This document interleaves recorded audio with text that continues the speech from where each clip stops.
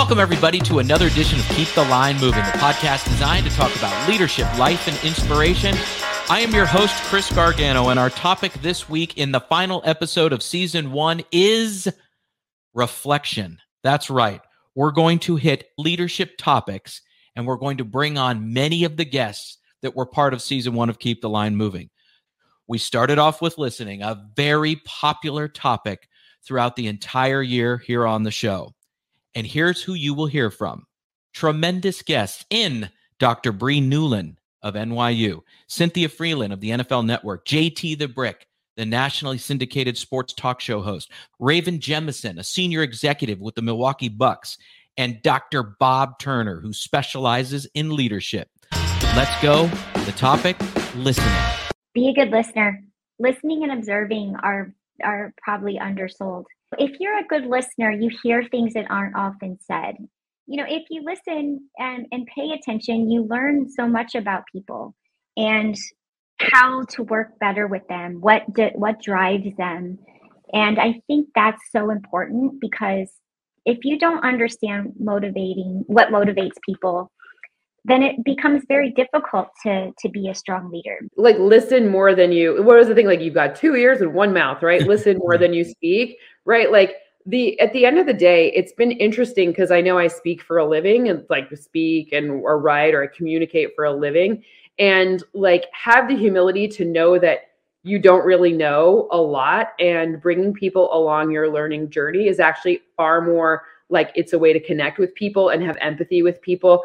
Bring your expertise to the table. I'll bring mine. We all can share in our expertise together. It was very important just to listen. That's a big attribute with leaders. They have to know how to solve problems, take people to the next level in their careers and in life. And you can't do that if you're bombastic and you don't listen. I think the one thing that I can say I've done in the last 25 years is I've evolved to be a better listener. And listening's hard, because there are times where you don't want to listen. It took me a long time to do it because I'm a talker, but leadership is a great attribute. And the people who are the best leaders I've seen are also the best listeners. I love that from Colin Powell about being people-centered.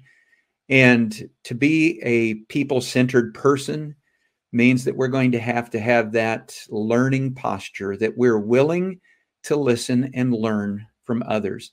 My philosophy, honestly, Chris, is to let folks do what they do, give them the resources to be able to do that. Listen, I go back to my early sales days when my first boss said, you have 2 ears and 1 mouth for a reason. I think that applies to sales. And I think that also applies to leadership. If you're not listening to what your team needs, if you're not listening such that you can make the decision to, again, put them in a position to be successful, you're already losing. Now we are on to self-awareness, and you will hear from men's basketball coach Josh Leffler. You will hear from author Karen Dillon and Dr. Andrew Campbell, leadership expert, on the topic of self-awareness. As a leader, as a person, I'm evolving, I think understanding and being self-aware is really, really important. What are the traits of individuals who have worked with me best in the past? What are the things that maybe stick out as traits that have prevented people from working well with me in the past? What do I need to change to work best with more people in the future? But I think just being self-aware and understanding this person's really talented, but I don't know if I'm going to work well with them every day. And I don't know if they're going to enjoy working with me every day. That's why microstress is so insidious, really, is because when someone said to us, it's just life. And it is just life.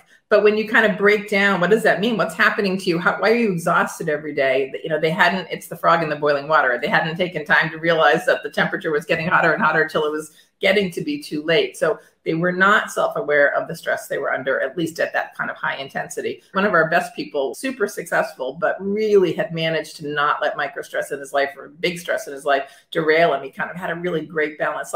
He journals. He holds himself accountable by doing a personal journaling exercise every Sunday night. I burnt so many bridges, and so many, both personally and professionally, that I had to go back and really do some hard soul searching. Then I did a lot of journaling. a lot of meditation. One of the things I talk about leading self, leading others, and leading the community. And I use emotional intelligence to bridge that because we talk about it, but we don't talk about how to do it. I brought mindfulness and neuroscience and neural leadership into the self-awareness and the self-regulation. And when I did that, that's when my process started to change. And now it's on to relationships and the importance of developing relationships if you are going to lead people. We are going to hear from Dr. Annie Shadle of the New York Jets, Georgia O'Donoghue from Atlanta FC, David Hollander, author and professor at NYU, and Scott Lakem, the athletic director of the University of Portland.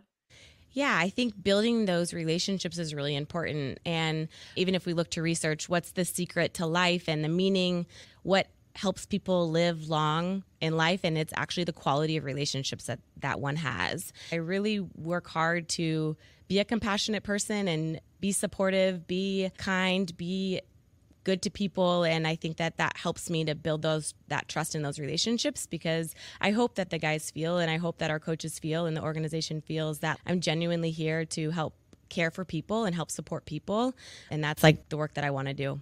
Relationships are everything. In this business, in any business, in life, relationships are everything. It is somebody to lean on, somebody to learn from, somebody to partner with to accomplish something. That is being on a team. I made a network at work just by being open and being, vulnerable to do that, putting yourself in situations you wouldn't normally, going to the happy hour where you may not know that many people.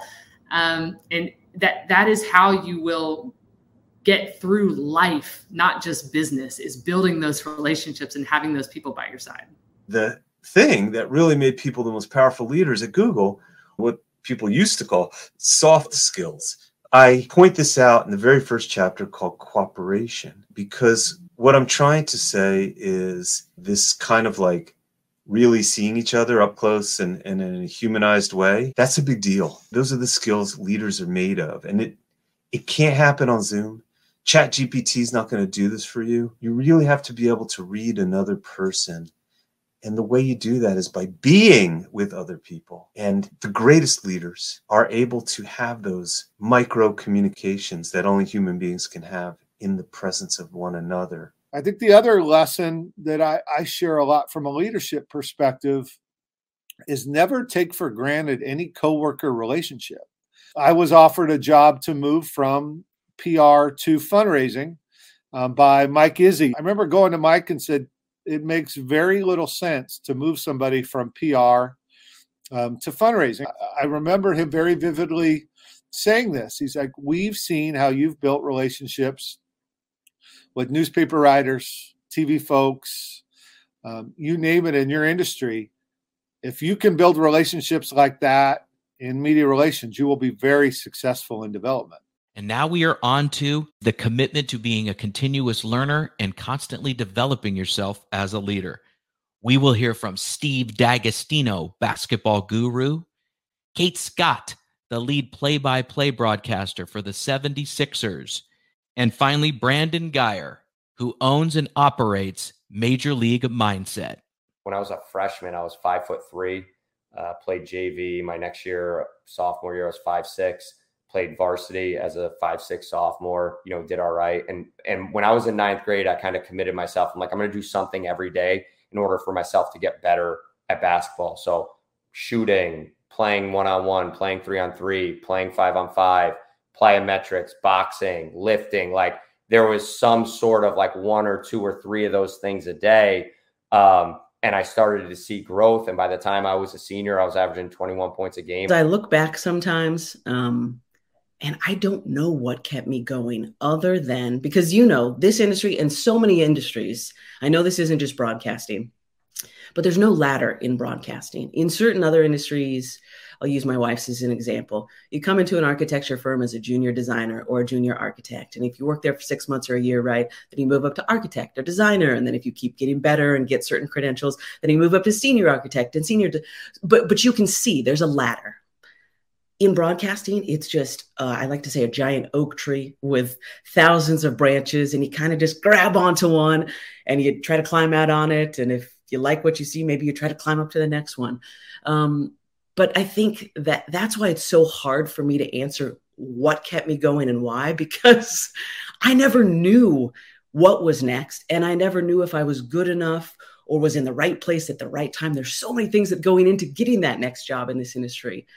But if I try really hard to answer it, this sets my soul on fire. I love doing this so much.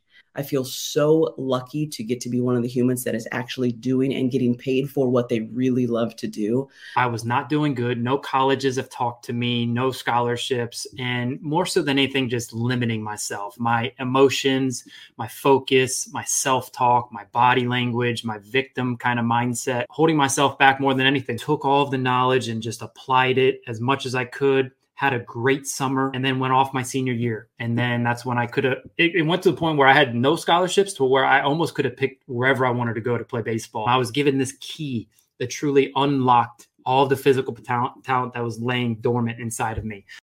And our final category today is, we're taking a question that we ask during the All-Star moments each and every week. And that question is, describe yourself as a leader in one sentence. Here's who you will hear from: Adam Grossman, Jennifer Tombaugh, Matt Capurro, Mika White-Morris, Ed Dodds, Jerry Goff, Hannah Gordon, Oakland McCullough, Sandy Cound, Buddy Biancalana, Steve Helmuth, and Sasha Zovanovic. Describe yourself as a leader in one sentence. A point guard that tries to make others better. Hopes to be a servant leader, always delivering excellent results. A leader has to be a motivator. You have to have empathy. You have to be a great listener. And you have to be able to pull people with you. I believe that each and every one of us has something we do better than anyone else in the world. And my goal is to find that something and pull it forward to allow you to be the best that you can be. So I'm searching for the magic in each person that works for me and looking for opportunities to put that magic on display, not just for their benefit, but also for the benefit of the organizations that I serve. Demanding but loving. Passionate. Tough but big-hearted. A servant leader. Mindful, empathetic, but hard-driving at the same time. I have acceptance and compassion and more love in each moment for myself, and therefore we've got to give that to each other. I think it's easy to lose sight of what someone is capable of, but I like to always say, treat them as if they're already who they're capable of becoming. I led people with dedication and trust, and as a result, they never wanted to let me down. Passionate, loud, apologetic, and positive. And we thank all of those guests for coming on the show this year. I cannot be more appreciative. I know I say it all the time. I'm going to say it again. And I thank you for being part of Keep the Line Moving in season 1. What an experience it has been. If you can recommend this podcast or fill out reviews, it would be so appreciated. I really can't thank you enough. We are starting season 2 in early January. I can't wait to see you in episode 1 of season 2. Thank you, everybody. Happy holidays, happy new year, and we will see you soon on Keep the Line Moving. Every week, you hear guests on this podcast talk about some of their biggest leadership challenges. As a leader, you want to make an impact on those you lead and reach your organization's goals, while also optimizing your time management. Wherever you are in your leadership journey, we could all use some help. This is what we focus on with our group and individual coaching services. To book a call or get more information, email me directly at chrisg@garganoleadership.com or visit our website at garganoleadership.com. For our podcast and video producer, Jack Radutsky, and our marketing coordinator, Savin Narwal, have a great week, everybody.